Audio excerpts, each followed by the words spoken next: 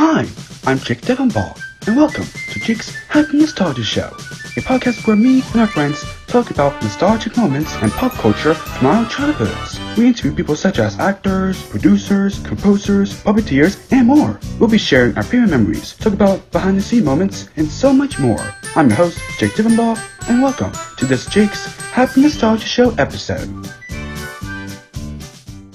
Hey everyone, welcome to the 36th episode of Jake's Happy Nostalgia Show, where nostalgia comes alive. I'm your host, Jake Devenball, and as always, our co-hosts, we have today Chris Bixby, Matt Bingo, his pal Julius, Wyatt McCullough, and Matthew Johnston. How are you guys? We are great. Amazing. Hello. Great. Very awesome to hear. Awesome. Hello. And Jake, who do we have today? Well, today we have a musical director for the last videos of Barney and the Backyard Gang, as well as he did as well for the first 3 seasons of Barney and Friends, which of course we're going to talk about that. And So much stuff. and his name is Bob Singleton. How are you? I'm doing well. Thanks for having me on, guys. Yeah, you're Yeah. welcome. You're welcome. Definitely, we're very excited. So, before we ask before we kind of ask our interview-ish questions, I guess to start this off, we know who you are, but for the people watching and listening who don't know who you are, tell a little bit about yourself and what you do. Okay. Mhm. I'm Bob Singleton. I'm a composer and producer. I was classically trained as a composer at University of North Texas, got into writing jingles and music per curriculum and that sort of thing, and got known around the Dallas area where I was working, and there was a lot of work going on.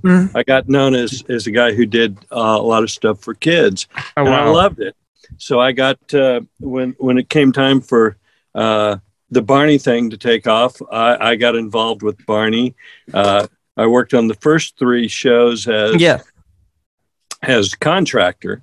In other words, there was somebody else that was a music director, Stephen Bates, but he was working with live musicians. So I hired all the musicians. We used my kids' chorus, and I just kind of helped out wherever they needed help. And after the first 3 shows, then I moved over to full-time music director. So all the Backyard Gang stuff, after the first 3 episodes, I was the music director on that. And then when we moved into PBS, I did the first 3 seasons.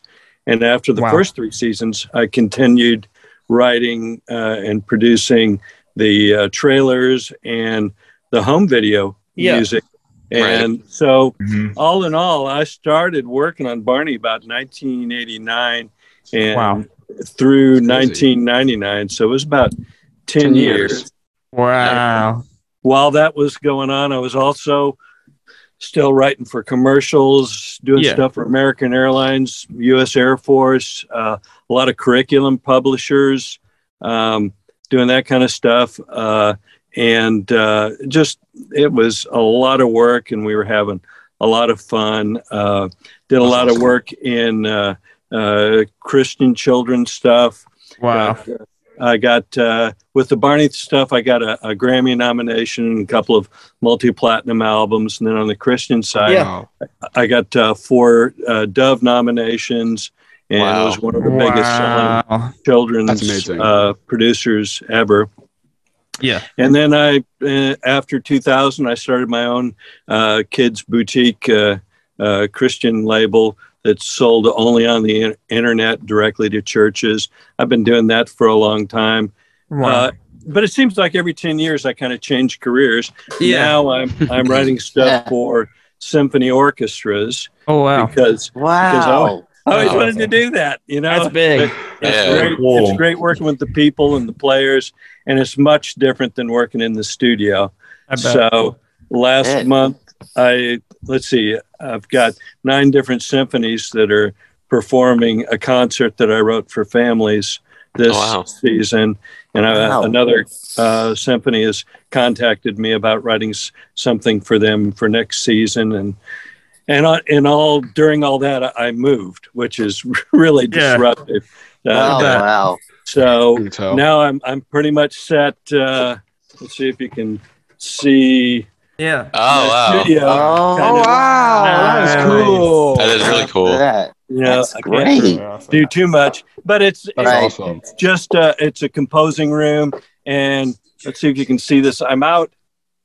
Oh, wow. Wow. Ooh. I'm out in a forest, and it's Yeah. quiet, and so Wow. I'm just writing and talking to symphonies now, and still running my kids' record label, and There can't you get a go. real job. So that's where I am. Nice. That's what I've done. That's Nice. awesome. Yeah. That's Awesome. great. It's crazy very to think awesome. that Barney's still going to this day. It's just started way back then. Yeah. It is. It really is. Yeah. I mean, we had no idea. Yeah, you didn't have no idea, and it's still huge. We thought, you know, everybody on the crew, there was Yeah. a lot of television production going on around in the area. Yeah. And there was a lot of, you know, you do one or two videos for somebody, and then you'd move on to the next project. And the Barney stuff Mhm. just kept coming. And then, you know, then it landed on PBS. Yeah. And we went, wow, this is great. And then we got canceled. At Yeah. the Right, oh, yeah. yeah. And so we Yep. we had a rap party, and everybody had punch and cookies, and slapped everybody on the back and said, that's great. And we all tried to move on to the next thing. And we found out a few months later that it was going to be coming back. So Yeah. Very it punch drunk. was a real surprise to us. Yeah. Nobody expected it to be something with this kind of legs, but you know, something that big, you only figure it out looking back. Mhm. You never look forward and go, oh, well, this is going to be the biggest thing ever. And it's going to, you know, that doesn't happen. Yeah, you Right. never really know what's happening until it happens. Yeah. Well, Oh, sure. until just after it happens, because Yeah. it happens. And then you look back and you would go, Yeah. well, that was kind of cool, wasn't it? You know, but at Yeah. the time you're just trying to work through it. Yeah. Definitely. It's crazy to think it's still airing in other countries.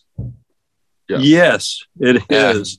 When they told the first thing we saw some Spanish language translations Yeah. of the home videos. Yeah. I know Those were about the that. first Hebrew, ones, Korean. and Yeah.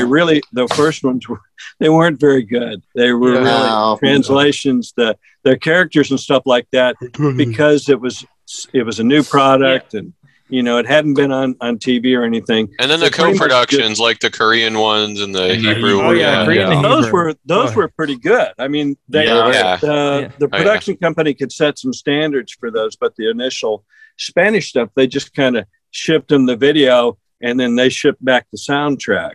Yeah. And Yeah. when they arrived, everybody kind of went, "Huh, okay, can we do something better?" So, but that's, I mean, they were just starting out. Everybody was just feeling their way. Exactly. Yeah.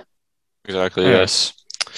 You know, surprising. Yep. So we talked, you know, a bit about how you became a music director for Barney, how you started working for Barney, but what got you interested in, like, you know, Music directing. yeah.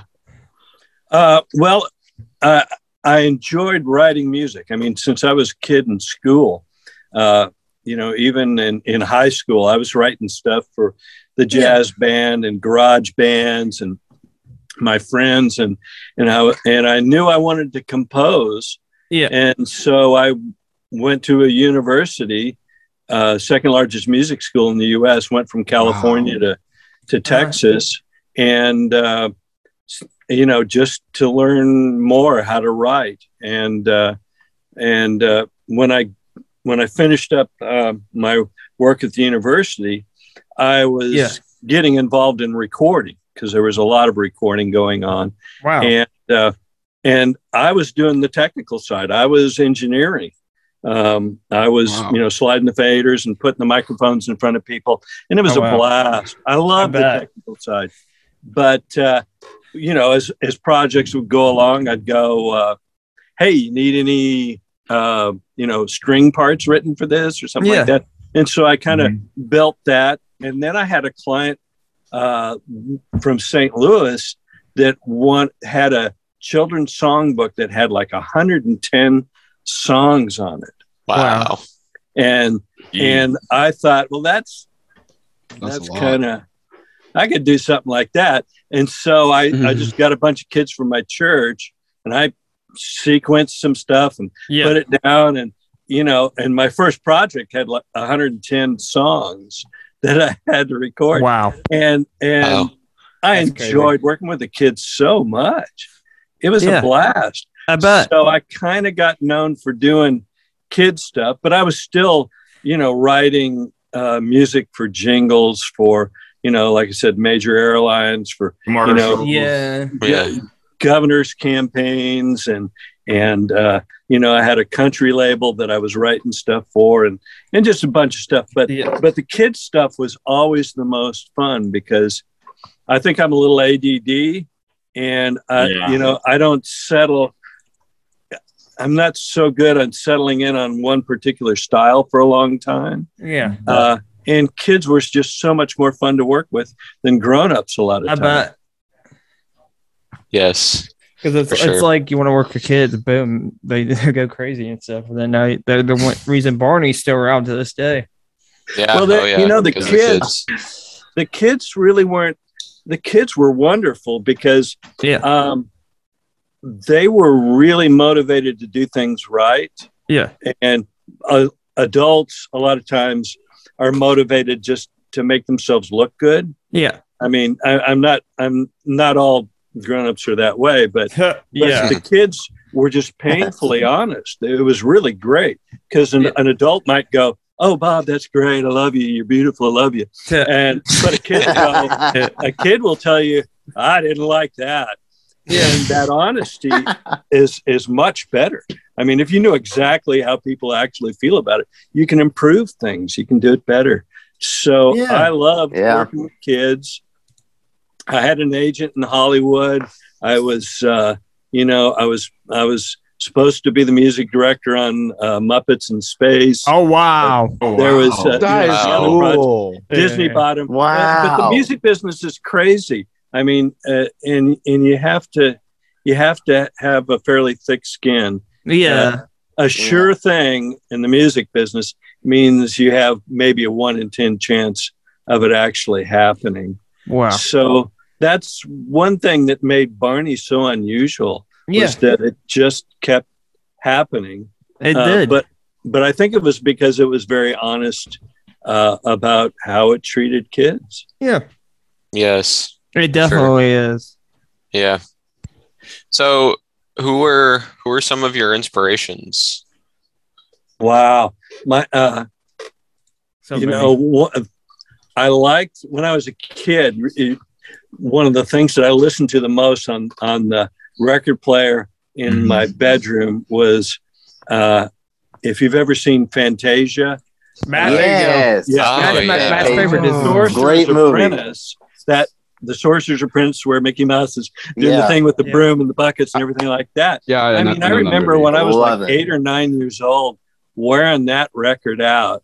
Wow. But I also loved, my parents loved a lot of kinds of music. So there was this guy named Spike Jones, who just did hilarious stuff. And he had this band, and they'd go and they'd play really fast, and they'd hit cowbells and do, horns and stuff. And it was just hilarious stuff. And I loved Spike Jones. And then I got into jazz. And with jazz is like, there's this kind of jazz and that kind of jazz. There's bebop jazz and there's big gang jazz. And so that spread things out even more. And where I grew up in California, there was, playing in clubs around me where people like the Doobie Brothers and Carlos Santana and, all these wonderful, wonderful bands. So I had just this mishmash of musical influence, and I loved them all. And I never got to the point where I went, well, I just like this kind of music. I just figured out what was good about every kind of music. So it all had an influence on me. And, there's songwriters I like, Paul Simon, Oh, yeah. and Stevie Wonder. Oh, yeah. Oh, and yes. there's- Yeah, of course. There's, Mhm. there's They're just so other good, you can still hear writers them. that just are just they take me to another place, and that's what I always try to do with the music is, go beyond the four walls so that when you listen Yeah. to it, you feel things. Mhm. Exactly. What's your thoughts that Barney turns 30 this year? Well, like Well, I the said, Barney and Friends, nobody yeah. thought Yeah, Barney and Friends Yeah. turns 30. care at the time. Nobody thought that it'd last more than the first three videos. Yeah. Yeah. So it's amazing. Yeah. It'll never happen again like that. No. It was an unusual time. Exactly. We had there was the three big networks, yeah. and there was PBS. And at Yeah. the time there was Nickelodeon. Yes. But Nickelodeon was just playing. They were playing cartoons. It wasn't too from, like, big in that Eastern Europe. time. Yeah. Yeah, it Really was was just, big they, at that time. didn't even have dialogue on some of the stuff. Yeah. So, Wow. so to get on PBS, that was a huge deal, and we were kind of amazed by it. But at the end of the first year when we were canceled, and we kind of went, "Oh, okay, well that's how television works. Let's go on to the next thing." And at the time, Yeah. and at that time, PBS didn't have nearly as much children's shows Yeah. as it Probably does about these Sesame- days. Probably Because Sesame Street was probably the only main one. Yeah. there was Sesame Street, Mr. Rogers, and Yeah, those two Reading were- Rainbow. Yeah, Those- but at yeah. the time, that's all you could get, except for Saturday morning cartoons. I mean, Yeah. PBS was at that time the pinnacle. Yeah. But Barney kind of got grief from PBS during that first year because PBS's children's programming people thought everybody under the age 12 and under was a kid, and that was their market. And they didn't, Barney was for like kids 5 and under. It was. Like for a kid in a car seat. And so kids change from, preschool, and then there's early elementary, and then there's later elementary. But at that time, television went, well, it's a kid. Just write some music for kids. And we really, one of the things they told us to do, the production heads, was think of a kid in a car seat and Exactly. do what you do for that child. Mhm. And it made a difference. So it was a big deal, but we didn't know that, we didn't think we were Mr. Rogers. We didn't think we were Sesame Street. Yeah. We just thought, Just doing it your own way. yeah, we did our thing. We were, out here, and everybody thought, oh, well, they're out in the tumbleweeds and the oil wells in Texas. Nobody's going to pay attention to them. And we were fine with that. We were busy doing other stuff. So it's a surprise, but gosh, what a great surprise, huh? Thanks to Larry Rifkin. Yeah, I mean, sure. Barney wouldn't be on TV without him. There's a lot of little steps along the way that good things happened that we're grateful for. Yes. They almost went out of business. The story that I heard with the first few home videos, because they talked Toys R Us into buying like 90,000 units. Wow. Wow. Toys R Us, and nobody knew about Barney, so nobody bought him. So after like 3 months, Toys R Us called back and said, "Okay, we're sending back the videos." Yeah. And they were like, we can't. We pay. That would have been a major disaster. But the company that was the parent company at Lions, and then the people who owned Lions, they were an early childhood development company. Yeah. And so they had the street addresses of every preschool in America. Yeah. And so they did target mailing. This wasn't easy in those days. They did targeted mailing and sent a free video to every preschool that was within a certain radius of a Toys R Us. Oh, wow. So they took a free video and they played it. Then the kids said, "I want Barney." And every time they walked into Toys R Us in those days, you walked past the video display. Yeah. and and they'd see a Barney, and the kids would demand Barney, and so that saved them. Toys R Us didn't demand to send things back. Barney started getting sold, and it moved on. And there was just little steps like that all along the way that kept it going. Like the whole story with Larry, his daughter Lenora found. I don't remember back what game it was, but it was at Blockbuster. And then next thing you know, he goes to PBS, and we get Barney on TV. Yeah. I got to meet Larry Rifkin. He was a really nice man, and it was just one of those things. The kids were, I think it was Thanksgiving, they put the kids in another room with Barney videos, and he walked in and the kids were enraptured by it, and he had to find out what it was. So and it's interesting, they were in Connecticut. Larry was, with Connecticut Public Television. Dallas Public Television was not interested at all. They sent the video to everybody because you had to have a sponsoring organization within PBS to get on. And Dallas wasn't interested. Not that there were bad people. I mean, they introduced Monty Python to the world, but they didn't get Barney, but Larry did, and Connecticut Public Television did. And we stayed on the air. That was great. Yeah. That's crazy. Definitely. And I must tell you, I'm out here in the forest, and we're having a thunderstorm. And if we lose power, we don't usually lose power or internet, but if it happens, it's just Yeah, that's right. Yeah. Matt, how about you ask the next question? All right. Julius, even. Julius, how about you ask it? Okay. I'll ask the next question with pleasure. Julius have a chance. Yeah, Julius, I don't think. Yeah. Oh, shucks. Do you have any fun memories you remember from all these years with Barney? Any specific from memories? Yeah. Well, there was an outtake with Ricky. Ricky Carter. Yeah, Ricky Carter. Wow. And there was Derek.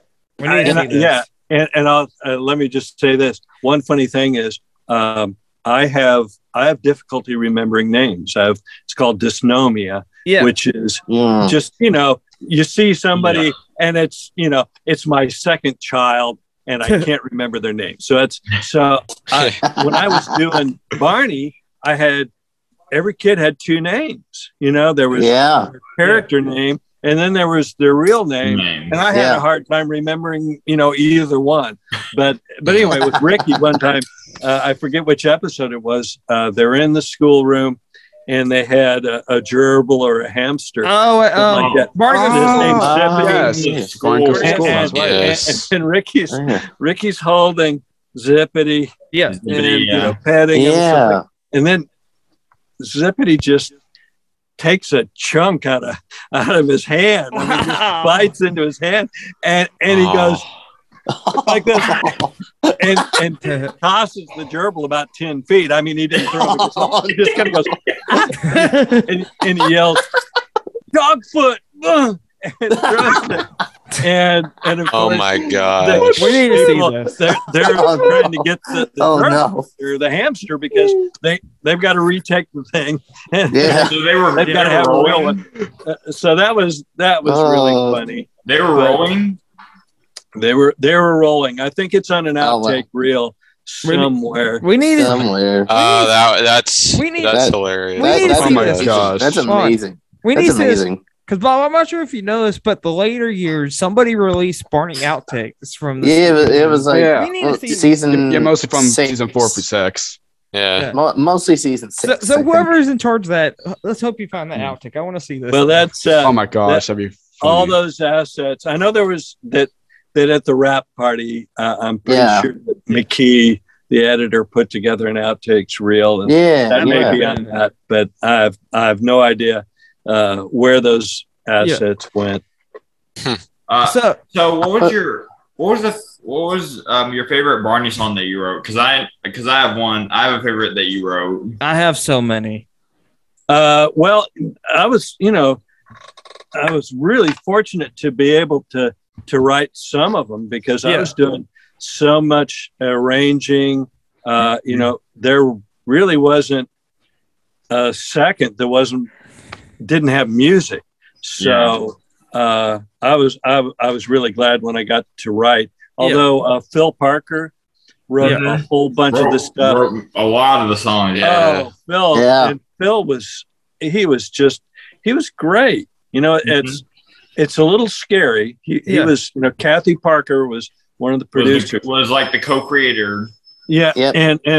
And it's always a little dangerous. I'd work with advertising agencies and places where they go, hey, my sister-in-law writes, she's just got these great ideas. And then I have to collaborate with somebody who has no idea what they're doing, but because somebody else is paying the check, I have to work with them. So it's always a little bit scary when somebody says, my husband, my nephew, some relative is going to do this. Man, Phil knocked it out of the park. Yeah. We had so much fun working on that. And we're still friends. I mean, we still, there you go. And after Barney, I produced some stuff for him. He wrote some more songs, Nice. projects. But anyway, my favorite songs, that's like saying, what's your favorite child? They're all my favorite. My favorite but I like was S'mores. I have two favorites. That's a good song. I have two favorites. That one, and that's Hold on. Which one? Which one? I missed. S'mores that. song. Yeah, S'mores. that was one of my favorites. That's what an island is. I love the S'mores song. I feel like S'mores song and Three Bears rap. The Three Bears rap. Three Bears rap. Okay. Yes. The Three Bears rap the other day. I have a funny story. I have a music channel. Me and Jakey actually covered the Three Bears rap together. It's on my music channel, Music and More. Oh boy. It was funny. That's awesome. Yeah. Well, that was amazing. That they said, hey, we need to do the Three Bears story, but we want to sing it, but we don't have much time. So I had to figure out how to get it in. It's like only a minute and a half, 2 minutes long. How do I get the whole Three Bears into that? And I love the challenges. Yeah, those were fun ones for sure. So here's the question. I'm kind of curious about this. I know fans are dying to know. I don't know if you know. Was it true that Bob West voiced all three of them in that song? Because I heard that that Bob West voiced all three of them, aka the Bear, All Goldilocks. the Bears. Yeah, all the Bears. All the Bears. No, I'm pretty sure that the on-camera kids did it. Oh wow. The Bears. Yeah. Because they were.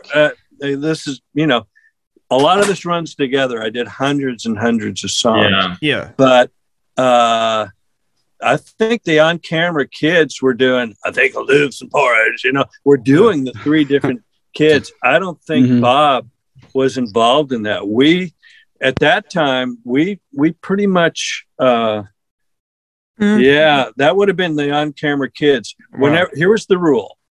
If there was one or two on-camera kids singing, it was those kids. Yeah. If there was three or more, we used my group of studio singers simply because they were trained to sing along together, and move along together. Where the on-camera kids were trained to act and dance and stuff like that, and mostly sing on their own. All three. Yeah. So I think it was on-camera kids doing that. I think. So this is another question. I've heard about this. I don't know if it's true or not. Was there any canceled Becker game videos? Because I know there's an Instagram page that put out there was a canceled Mother Goose video where he goes like Mother Goose's land or something like that. And then there was another one. That probably wouldn't be a question for Bob. Oh yeah. He's just a musical. He was just a musical. Well, ask the creator. I did. I might. If it was, I didn't hear about it. Cheryl or Dennis would probably know more about that. Cheryl, Dennis, please answer this. I'm dying to know. I'll just, there's a lot of stuff. People think that because I was writing all this music that I was there doing it. No, I was somewhere else. Yeah, you were somewhere else, miles away. And do you ever go to the set though? Pardon me? Did you go to the set a lot? Oh yeah. There was at least twice. I was at the set usually at least twice a week. We'd have production meetings. I'd always attend the read through, and we'd have script meetings, and I would bring in demos of what the song was going to be like, and so that people could raise objections. Well, that's too fast to dance to, and that kind of stuff. And I'd take notes. But yeah, I was on the set usually at least twice a week. But I was during the series, during all 3 seasons, I was working on 6 shows at the same time. Wow. All the way through the season. I mean, I was either reading a new script, I was marking up the script, making demos. I was attending meetings where we changed the script, and I had to then revise things. I had to record the characters. I had to record the on-camera kids. I had to record my studio kids. I had to turn in what was called playback tapes, which was what they would sing to and lip sync to, and they would use those. And then I would have to get it all mixed and then turn that into the post-production people on the songs. And then I'd get a video where I would write all the background music, everything between the songs, which was wall to wall. And so I was working on 6 shows all at the same time, all week long. Oh, wow. I had crazy. Some great help though. Busy schedule for show. Well, you have to get into this routine. Yeah. And I had an assistant music director, Larry Heron. I had, and he was doing arrangements. He arranged a lot of Phil's songs, and him and Phil would get together. And then I had another guy down in Houston named Fletch Wiley, who I'd send him stuff, and he'd send me MIDI files that I could open up and then doctor his arrangements. And I had an engineer who was doing a lot of the pre-mixes and then mixing songs. And, I had this one person who all she did was take care of kids when they came into the studio. I just had a lot of people who were helping me, but it was a lot of work. Looking back on it, I was doing 20-hour days, 6 days a week, and I was living on Advil, M&Ms, and coffee. Yeah, it was. I don't want to do that again, man. That was a lot of work. Would you? Okay, I was going to say that was. Never mind. I was going to say if it came back, because Barney, there's always rumors about him coming back. Would you return for it? But that was the question. I don't know if he wants to go to the Advil, M&Ms, and coffee differently now. The way the production methods that we used then, now we look back and go, how did we get anything done? How do we write this song or something? Right. We were doing audio video sync. We were doing technology stuff that was ahead of what they were doing in LA and New York, simply because nobody was telling us we couldn't do it. I mean, the technology that I had wired up in my studio was pretty space age. Well, now I had that studio insured for like $500,000 or something, all the gear that was in it. But now I can do that on a Mac laptop, and it comes with the software, included. So I think it would be done. It would definitely be done differently now, just production wise, the steps, but musically, there's some guiding principles that I would keep the same. So if they called me up, and particularly if they said, we're going to do this for kids, and we, I'd definitely talk to them. I mean, I'm still working. Anyway, Chris, what's the next question? So, question I have is, so since you mentioned that you still talk to Phil, is there anyone from Indian Friends that you still keep in touch with? Oh yeah, Steve White. Nice. Steve, wonderful writer. For sure, and just a wonderful human being. I mean, we the time we spent in New York City, was just amazing, because we were it was a lot of work, and he was killing himself on the script, and we were trying to put on a show. So we were together. Like, we got up in the morning and met at the elevator in the hotel, and went to breakfast, and then worked all day.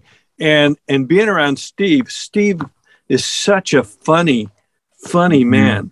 Yeah, that our sides hurt from laughing, because just in normal conversation, he could be so funny.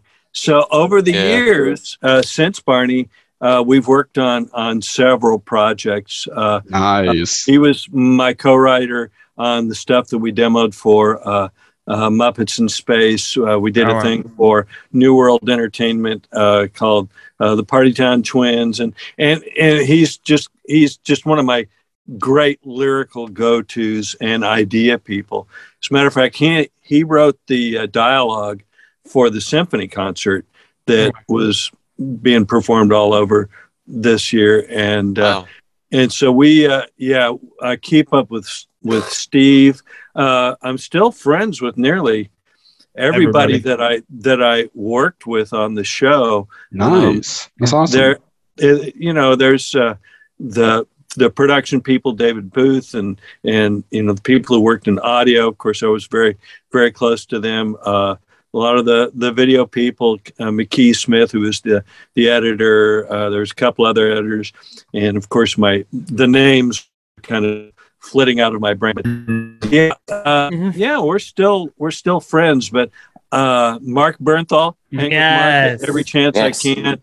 He's just this brilliant, gentle, we have to get wonderful human. But I think I've done the most with Steve, just because he's brilliant, and I laugh so hard. Yeah. He is. We're definitely having him on in the future. And I know just recently, because I think he mentioned it on his Facebook, he lost his wife. Yeah, that's right. It's been a tough time. Yeah, very tough time indeed. I can imagine. Yeah. Matt, ask the question that Jakey did not write down that we started asking the Barney people. You had one job, Jakey. Jakey, you're not writing the questions. It's why the rest of us write the questions. Anyway, no, you had mentioned like the going back and recording the studio kids and the kids on the show. What was the biggest challenge out of all that for you, writing for songs and not so for Barney? That's a great question. What was the biggest challenge? I think the biggest challenge was just do the next thing. Wow. It was like Raiders of the Lost Ark, when Indiana Jones, it starts out and he's looking behind and that huge rock is rolling toward him, and he's very iconic scene.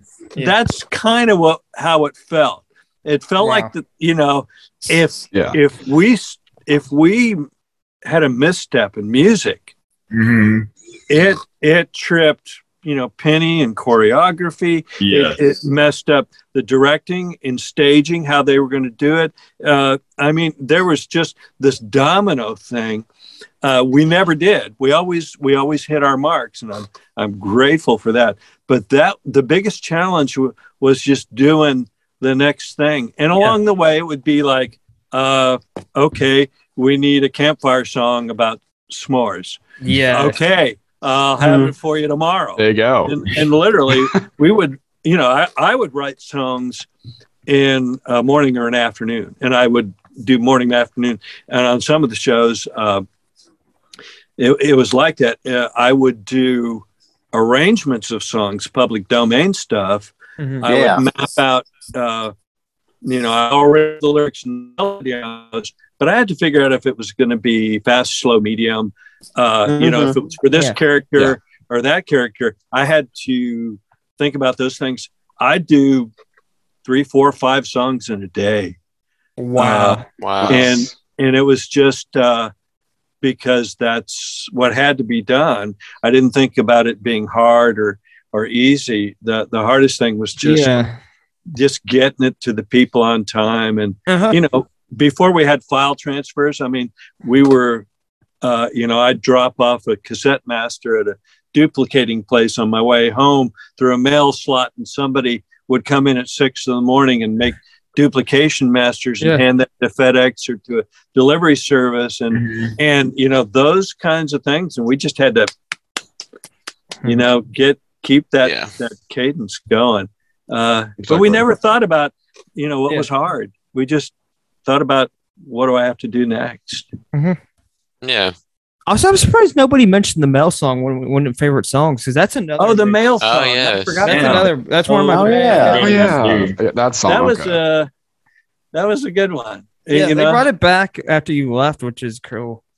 Really? Which is cool, episodes. Yeah, that's awesome. There's just so many songs, and the way there's some of the songs are covered by one kind of a contract. Some of them get paid different ways. Wow. I'm not living the life of Riley on royalties or anything like that. Yeah. But there are some ways that I get an indication that it's being used somewhere, and I'll get 15 pages of printouts for fractions of a cent per page, and then so I don't look through all of them. And we're gonna feel stupid for not mentioning this one. That's What an Island Is. We did. Oh, we mentioned that a little bit. Yeah, that's one of my. That was a good one. And that was one of my favorites. Steve White wrote most of that. Now I co-wrote with him. There was a couple of things that we had to change to get it into range and make it easy to sing and stuff like that. But that was, I'm pretty sure that was mostly Steve. Steve was a talented musician. He played in a rock band in high school and stuff. Oh, wow. I didn't know that. That's awesome. So he was, that's why his lyrics were always so good, because he already had, he understood how things went and went together. Here's a fun story about Steve once. I got a phone message from my agent in LA once that they needed a song, and it turned out they were soliciting people to write music for this new show called King of the Hill. Oh, wow. So I got my agent left a message on my phone, and she said, but we need it here tomorrow, which really wasn't that big a deal, because FedEx would get it there faster than people could drive around LA. It was so I called Steve, and he said, man, I've only got 45 minutes. I got to go pick up my brother at the airport. I said, well, I've already kind of mapped out some stuff, because they gave me some instructions about how they wanted it to sound, which is not how the TV show ended up at all, but that's not typical. Right. I mean, that's the usual. So I recorded something onto his message machine, a little music thing. And in 30 minutes, he sent me back the lyrics, which he needed to do, because I'd already called the singer before I wrote the thing and said, can you be here at 10:30 in the morning? I'm going to have a track for you to sing on. And I hadn't written a note, and we didn't have any lyrics. But Steve, before he went out to the airport to pick up his brother, he had the lyrics, and they were great. Wow. Yes. And that's just really good writers are like that. But Steve, he's amazing. And his mind works differently than other humans in a wonderful way. And I think I can say this, like, out of all of the kids shows out there, I think Barney truly had like some of the best writers and songwriters. Because I mean, yes. Yeah. Well, it was very special. And I can't speak for all time, but it's they always cared about kids. Yeah. And I didn't always get the sense in some other shows that they were, it seemed like they were trying to impress other grown-ups more than they were trying to impress kids.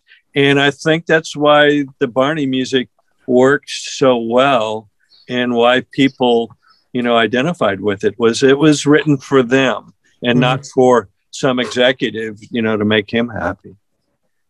Yes. Yeah. Hey, Yes. Jake, ask my next question. It's been a All minute right. since Well, last one.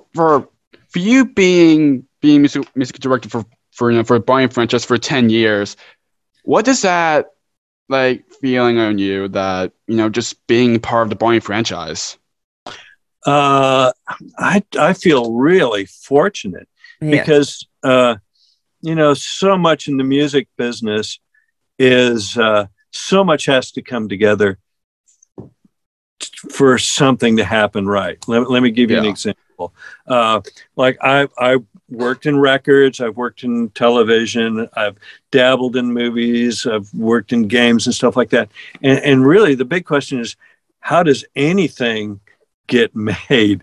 Because there are so many moving parts and so many things that have to fall into place at the right time. If I was pitching a recording artist to a record label, which I only did 2 or 3 times because it's so hard.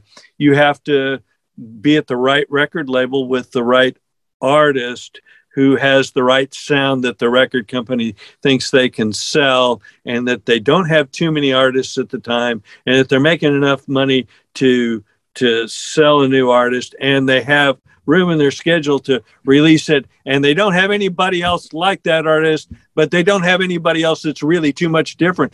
All these pieces have to fall in place. Well, in television, that's magnified. I mean, we didn't have 500 cable channels, satellite channels. We just had, 3 networks and PBS, and that was it. And it just had to land at Larry Rifkin's, Blockbuster on Thanksgiving, and it had to resonate with the all the TV stations and all that stuff. So I just look back at it and I kind of look and wonder. It's like, how did that come together? It was really a great thing that it did. I bet. Well, it's just in this business, it's a crazy business, and I I've done Christian stuff. Just to me, I look back and I can see God's kind of fingerprints on it, getting us through, and I'm just really grateful. There's a lot of stuff that I've done that I thought was really going to go well. Doing the stuff for the Muppets and some other things, like I called in a couple of times, but it never worked. And I'm grateful for that too. Good things happen both ways. If I'd gotten tied up in that, it could have been a terrible mess. Disney took over the Muppets during, as they were developing Muppets from Space. And that, could have been a bad thing. So I'm grateful looking back and thinking, wow, I had 10 years. That in Hollywood, that's forever. Most TV shows don't last that long. Got a couple of friends who've written for, TV shows for a long time. 2.5 Men, a buddy of mine writes the music for that. And, that's been on a long time. But most things, 10 years, longer than that, that's forever. They go through 3 music directors in that period of time. Yes. Yeah. So we talked about this. We talked a little bit about this earlier. Do you have? Is there any memorabilia from Barney that you still have that you want to show? Like some VHS. Oh gosh, no, I would like to, but it's like I said, it's in boxes. Yeah. It's still. I have stuff in duct tape. Or here's a better question: what type of things do you have? Well, I've got like the crew jacket and some of the shirts and hats. Yeah. Oh yeah. But what I have the most of is I have every script, and they're my scripts. In other words, I would go through every script and mark and say, I need this kind of music here, this kind of, there'd be production meetings. And so they have all my notes. It also has the demo that we sent out for everybody to learn their songs. Every song, I would have my assistant music director, Larry Heron, would sing the song, and we'd have the basic arrangement, and we'd put that on a cassette and give that out to the on-camera people and my kids' chorus so that they could learn the song, so that when they came to the studio, they were prepared. And I've got the master cassette to all those for every show and every home video that I had. That's a big pile of boxes. I bet. Yeah, I can't imagine. A lot of episodes. A lot of episodes. A lot of episodes. A lot of videos. Well, in the first season, there was one episode. I forget which one it was. We did The Land of Make Believe or something like that. Whenever they... the Queen of Make Believe, I believe. Yeah, okay. Yeah. Whenever we change a script, if there's a script change, we get a different colored page, so we know that it's an updated page. And there would be, I think we had 14 different colors, something like that, so that we'd know. And that they would go through that many changes in the script when we would replace page and stuff. Well, there was the last update page color was, we called it blood red, because if we were making 14 changes on a script, it was really bleeding, and it made it to blood red, and then started over again. We were learning. We were learning how to make a TV show, and on that one, there was a miscalculation on time, and they finished it, and they went, "We're like 2 minutes short." Well, let's sing that song again. And so I think we did the song twice. It's really interesting the changes that these things went through, but everybody works so hard. I bet. It's so hard to make them right.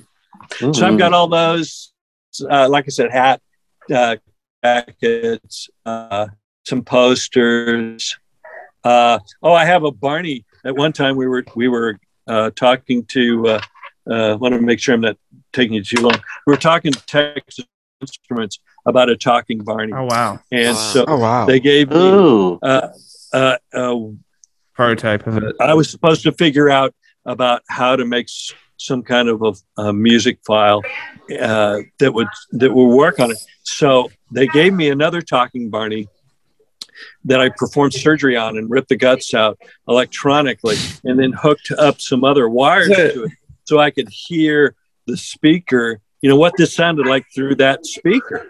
And so I've got that, emergency room Barney still pieces somewhere. And I have one big Barney plush that whenever, Professor Tinkerpud or people in the studio, I had them sign it. Oh, wow. Oh, nice. Nice. That's awesome. Nice. So is there any advice you'd like to give to people who want to get into or want to become music directors or whatever? Yeah. The main thing is, do what it is that you want to do. If you want to be a songwriter, then start writing songs and get around other people who are doing the things that you want to do. If you want to write songs, and get around other songwriters. If you want to work in television, then get around other people who want to work in television.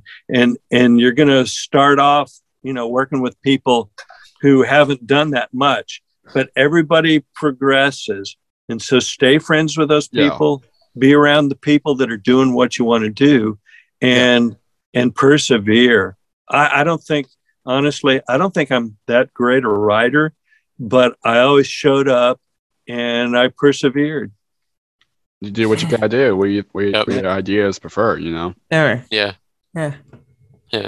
So, do you have any words for your words to say to your fans of your work on Barney or whatever? Now, it's strange first of all to think about that I have fans, because everything that I did wasn't other than Radio City was in isolation. Yeah, you did that in a room with no windows. And I didn't interact with people. And so I really haven't met that many fans. I'm very, very grateful to know that I've done something that made some people's lives better. That's When I hear about that, it touches me deeply. Yes, That's awesome. That's awesome. Also, I want to point this out that was live in New York City that he did. Yeah. Yes. Awesome. Yes, live in New York That's a City. good video. Wonderful video. yes. There Amazing were concert so video. many experiences in that could fill a book. Lots right of people Oh, there. that's another episode. If you want to come back and talk about there. Yeah. Well, that's a whole and nother for it. me, Would you come back? it was. I would. For me, Okay. it was longer than just Nice. that because immediately immediately preceding that Yeah. was the Grammys. Oh yeah. Mm, Oh, I was yeah. nominated Yes. for a Grammy that Yes. year, and Wow. it was at Radio City Music Hall. And Oh, wow. so I went straight Wow. from one to the next, and so it was an extraordinary experience. And Barney sold out, didn't it? Yes. 12 shows. yes. So Yeah, they 12 shows. sold out 12 shows, and the story was this was before the internet. This was with dialing up. Barney They is so sold out huge. They sold out 12 shows in about 45 minutes, just Wow. using the phone. Oh my The god. only act that Unbelievable. sold out- That's way that shorter sold than I out thought. That many shows faster than Barney was U2, Oh, wow. and Oh yeah. and it was just by fractions. God. Wow. That's incredible. phenomenal. That's That it was- proves how popular crazy. Barney was. Yeah. Yeah. Well, Yeah. And that Good show was show right never there, to my rehearsed point. anyway. Which is crazy because they never rehearsed that show and then they went and did it. Boom. Well, I bet like everyone's initial well, reaction. let me put it this way: crazy. we tried to rehearse it. yeah, they never we got just through a never full made it rehearsal. through a complete. I heard about that. Yeah. It was there was some intrigue. Ah, Yeah. ah. I bet everyone's like initial reactions when they first found out that Barney sold out as many shows as it did during that tour was like, oh my god, like we did it. We did it. Yeah. And in that short of time, too. Yeah, just Yeah. This was Exactly. 94. This was 94. This wasn't Yeah. easy. Right. folks. Yeah, almost 3 years ago now. Yeah, and I It's believe crazy. there's Yeah. a thing saying at Radio City saying that he actually did sell. Yeah, I think there is. Yep. Yeah. Mhm. Yes, which I'm awesome. glad about Oh that. yes. Yeah. Yeah, we all are. So how can if anyone wants to contact you, how can people find you on social media? Best way is probably through my my professional Facebook page, Bob Yeah. Singleton, composer, producer, or something. I forget what it's called, but it's that one. Because I'm also on Instagram as Bob Singleton composer or something like that. But my interface is here, and it's just me. I don't have a social crew or anything like that. Connect easier to Right. Facebook, and I can do Facebook messaging and stuff like that. And I respond to that. Awesome. Awesome. My personal page is, it's just my family and friends and stuff. So, Right, yeah. so it takes me Yeah. a while to get through that. But if you contact me through my composer page on Facebook, then I usually get back pretty quickly. I enjoy doing it. Nice. That's awesome. That's awesome. Chris, how about you end it off with the question? And your social media is going to be in the description down below, so people. Yeah, and I'll can follow you after. Mm-hmm. I've asked a couple questions. How about someone else give us the last question? How about- Matt, how about you do it, Julius? yeah, Julius, how about you do it? Yeah. yeah, Mm-hmm. that'd be cool. If he's up for it. Yeah, all right.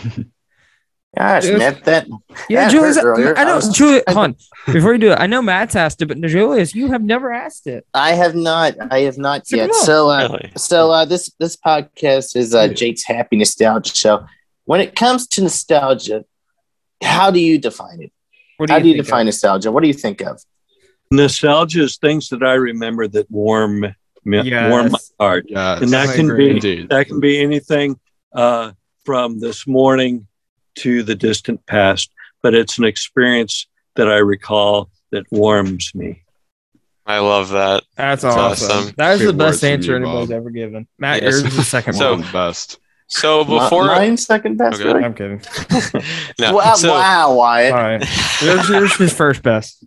Thank you Yay. so much for coming Yes, on. It's thank been you an so absolute much. blast here in store. This was Thank great. you guys. I Had know. a great time. And we'll definitely have you back on with Steven.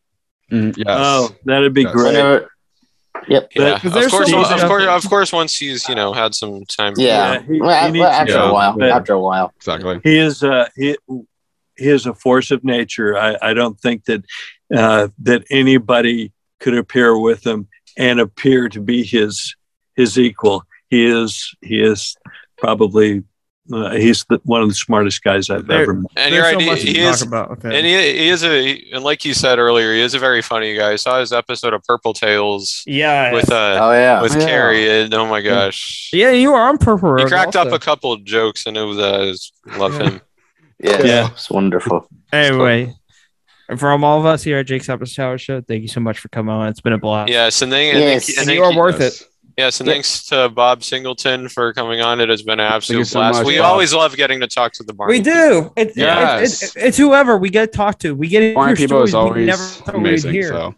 Yes. So until next time, everyone, for all of our viewers and listeners, stay nostalgic, and we will see you all next time. You're worth it.